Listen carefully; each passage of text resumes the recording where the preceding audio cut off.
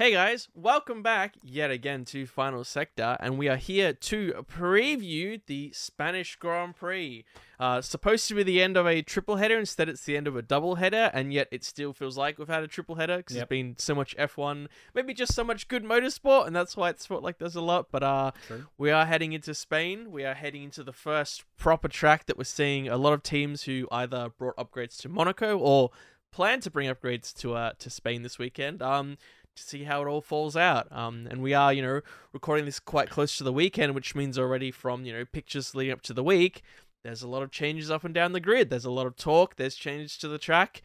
We're gonna go into it. What are what are you seeing out there? What are you excited to see this weekend? The upgrades and all that, I think, is definitely something to be very interested in. I know Mercedes say that they have a lot more to bring with their package that they had, and they got P4, P5, didn't they? And in Monaco again, yes, different track. Can't really take that as gospel. But given they had a completely new car at Monaco, it still bodes well that they went P19, P20 during qualifying. Yeah, so I think I think Mercedes, if they can get some good running during the free practice sessions, Barcelona obviously it's the first year they haven't had testing here. Which I think will also, change things up a bit. You haven't had, 3 days of running pre-season, so yes, having to get used to all that with the new cars, I think is something that they'll want to be doing. As you'll probably talk about, we've got no more fiddly chicane at the end as well. So how best to take that corner? Everyone will want to get out there and do that as well. So, but yeah, I think teams to look out for. In particular, you'd have to say Mercedes and McLaren, because I think McLaren said they were bringing quite a bit upgrade as well for Barcelona, and they're one that's touted to, they've been kind of teasing towards when they eventually get all their big upgrades, like, oh, that's when we'll come back into it. So I think maybe those two teams are to keep an eye out, and obviously Mercedes, I think they could, if they can get on top of it and get to the front, and hopefully we'll see McLaren there as well. But as you say, like, just about every team, I think, has taken a pretty significant package as of the last two races now. It's not just some that are, doubling down and kind of improving their package. We saw Mercedes, obviously, the big story being kind of moving away from their, failed attempt at the zero side pods, going towards a more, almost like a hybrid kind of Red Bull, Aston, Ferrari thing, but more so traditional side pods you can actually, see and are sticking out there. Based on what I've seen so far, it seems that Ferrari is doing a little bit of a change where some of the detailing they had on the top of their side pods seems to have almost flattened out a bit. So it seems like that's like not... we knew it would be a significant update, but it's less kind of doubling down what they had, more on something a little different, going kind of down a different way. Not necessarily more like Red Bull or Aston Martin, just something a bit different, which is interesting. So it leads a question of saying... Is this them shooting in the dark, and they're actually going to end up shooting their foot, or are they actually got something, sneaky planned here? Of course, we have to see if the drivers can put it together. There's maybe a few question marks around both of them from their performance so far this year. So we'll have to see. But of course, we've got a few drivers here that it's their home race, in Alonso and in Sainz. Probably the first year they've both been very competitive. So as much as Drive to Survive has tried to have episodes where they are rivals, it's never really worked, if you like. So been at different ends of the grid. But here you could argue with Ferrari's new package, with Alonso on a good streak, you could argue both of them could be in contention for a podium here. So that might be an exciting kind of inter-country fight that we've got going on. There's a lot of upgrades. I haven't really looked at the smaller teams, but as you say, across the board, this is point in the calendar where a lot of teams, especially ones like McLaren, which are kind of saying, hold on, we're going to do something big here. Are all coming together, so it'll be very interesting. The pecking order could switch around a fair bit here. We'll have to see how the weekend progresses. On track changes, look, we have had some recent changes here. Of course, the what do you call it? That tight left-hander we used to have kind of about 60% of the way through the track. And one thing that everyone also asked for was them to try and play with the old circuit where as you come into the last sector, currently, you would slow down, go into kind of a tight right, into a really clumsy left-right just to slow the cars down. They always said for safety and other reasons they couldn't do it. But earlier in the year, they basically said, we figured it out. We're going to do it. We're going to run with the with the old layout, basically, where you, instead of all that twisty bit, you have quite a quick, fast right-hander, which I would suspect they should be able to take flat. Yeah. And then you've got the last corner, which actually becomes really tricky, especially in qualifying, because I'm not sure if these cars will be able to take that flat or if it'll be close. I haven't seen that much on it. I know in some... I'm just saying, like, sorry to cut you off. I'm just a thought entered my head. I wonder what that's going to do for tire wear as well. You know, that front left tire. Particularly 2 more fast right-hand corners. Because it's not like it's cambered, right? It's not like somewhere like Netherlands where some of those corners, but they're cambered, so it takes some of the load off. It's similar to even like Portugal. We have a kind of fast right-hander, but that's almost on a bit of a hill and it's a bit cambered. It's not that stressful. But here, especially that last corner, even if they are going flat, it's a flat kind of tarmac. That's a lot of load on the tire. Yeah.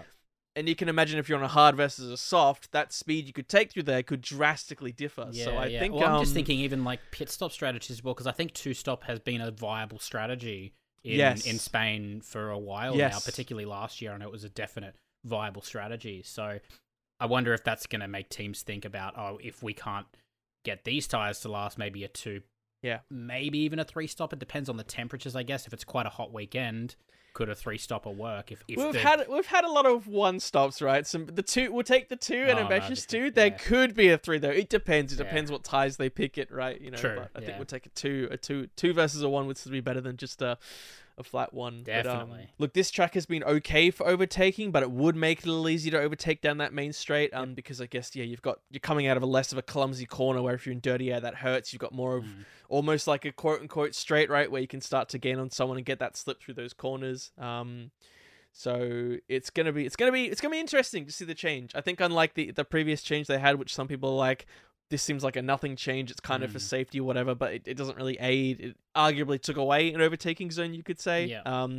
This is something people have been asking for since they took it away. So immediately everyone's like, great, let's see it. Let's see some cars flying around there and some cars speeding down the pit straight, fighting side by side. Going back on our predictions, we both get 2 for predicting the same P1, P2. I think us both going for Alonso for P2 on a bit of a Hail Mary actually worked out quite well. Yeah, definitely. And then of course I went for Perez. We saw what happened to that, and then you went for Leclerc, and unfortunately it could have happened, maybe a signs, but then as we say, Ocon kind of got in there. Kudos to whoever predicted that. He certainly deserved it, but so instead we both just get +2, which means we're still only 2 points ahead. I think it's 9.5 against 11.5, so it's still all to play for. Neither of us got the wild card, but we'll have to see what the wild card is for this week, shall we? Definitely. Is P20. Oh, that's going to tough. crash out first. We haven't had one like this. We had like a 17 or an 18, I think. P20 is like literally there's going to be someone crash out. So it's not going to be like, we can just say it's Sargent or Breeze or, someone right at the back. It's like, no, there's very good chance someone retire. God, I don't know. I'm still going to go Sargent because I even think he might be a bit rocky here. Okay. In terms of if someo's going to spin it out early. Yeah, okay. I've just got to... I want to snipe it because if you take it, I'll be like... Nah, I don't think I was going to go Sargent. You know what? Let's go like stupid crazy. Let's just say Esteban Ocon. I think he needs to be brought down a peg after his Monaco. It's based on entirely nothing, but let's say he gets into a crash or some kind of retirement. If you're listening at home and you got an idea or a prediction, who you think's going to crash out, fail, what team's going to fumble the ball, might not even make the start of the race, who knows? Let us know your picks. Maybe you'll pick a Drogovic and somehow it'll work out. We come to our top 3. I don't want to spoil things. I might have a bit of deja vu going on here. I had to check I had the right notes up. I'm like, no, I have maybe, some similarities to some recent events. Yes. Maybe you can enlighten the fans on some, masterful strategy that you've got going on for you. It's gonna be Max P1. Hooray! Hooray! I'm still trying to work out P2, P3 in my head, but it's Max P1, isn't it? Yes. It's not as obvious. I was even saying to I was talking to a coworker, and he even said, for P2, what's it looking like? I'm like, I'm not sure. It's close. It's close there between the two of them. Two of them being, I guess, Alonso, Perez at this stage. Alonso's on such a roll. Perez could get there, but it's not a definite. And if anything, you'd argue Alonso could be improving, and then Aston Martin, I'd argue would stay with them or continue to improve, given they're on a brand new concept. So I also do still think Ferrari were very strong here last year, and despite their issues, of course, but they were leading for a while. But yes, they were. Yes, big upset. Yes. But have you put a Ferrari in P2 or P3? I haven't. I still think they could be strong, but I haven't. I think Ferrari are back to their old ways. So I don't trust that. And I also think Perez has started to lose the plot a little bit. So I actually don't have him in P2, P3 either. Okay. I do have Alonso P2 though. So we'll go. Yeah, I think he's on a high at the moment. Like even he could be rightfully upset about only getting P2 at Monaco. And he still was like over the moon that he was as close as he was in the first place. I think he's just riding the wave of Aston Martin right now. He's just super happy to be in a car that's actually competitive. And I think he'll just ride that until he probably eventually wins a race. So but yeah, I think he could be P2 this weekend for sure. Have you gone Alonso as well? Yes, I have echoed your sentiment. Echoed the same. Wow. I think there's as I say, not enough to say from external teams at the moment. The only other one that you would argue, as you say, is Perez, but I think Alonso has been strong here. And of course, he's, if there's anyone he's even going to try to win, it's probably going to be this race, right? True, so he's going to give it he's going to give it 120%. He already gives it 110%. So he's going to amp it up even more. So outside of, acts of God, then I think, unless he's the act of God himself, but we'll have to see. But yeah.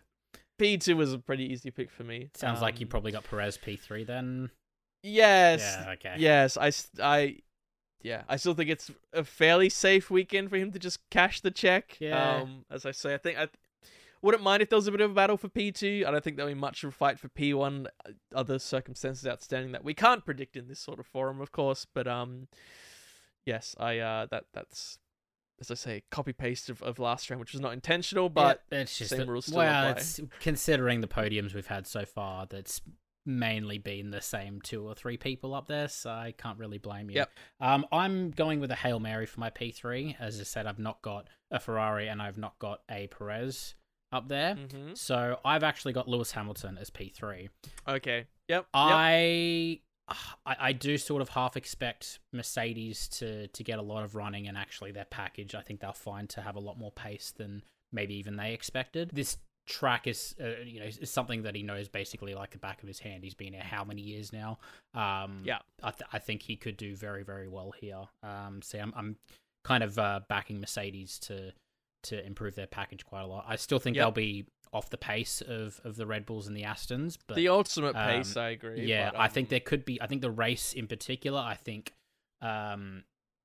strategy calls, I think, are going to play a big part. Like I said, if there's a 2-stop, so far Mercedes this year have shown that they are just absolutely on top of strategy. Like anytime there's a position to be made because someone else has made poor strategy, they're always on top of it and they're always there to gain the place. So I don't think it'll be George. I think Hamilton will get the one up on George this weekend, despite how much George might want to try and be like, I'm faster, put me, engineer it. Yeah, so yes. So bit of a Hail Mary. I'm not sure how it'll play out, but I expect actually to be, from, I was going to say P2, but like P2, P3 down to maybe P6, I expect it to be very close. I think there's maybe a few other little things to mention. I saw some interesting comments out of off the back of Monaco from Alpine, almost saying this level of performance that we're doing should be now the new minimum that we want to be at, fighting with Mercedes and such. Okay. I went a little bit like, that's interesting.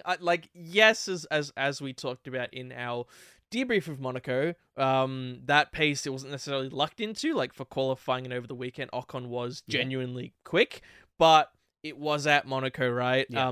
Not to say that things like engine and power and all of that are poor for that car, but it's, if he had done this at Bahrain or somewhere else, you might go, hey, that looks pretty good. They didn't, right?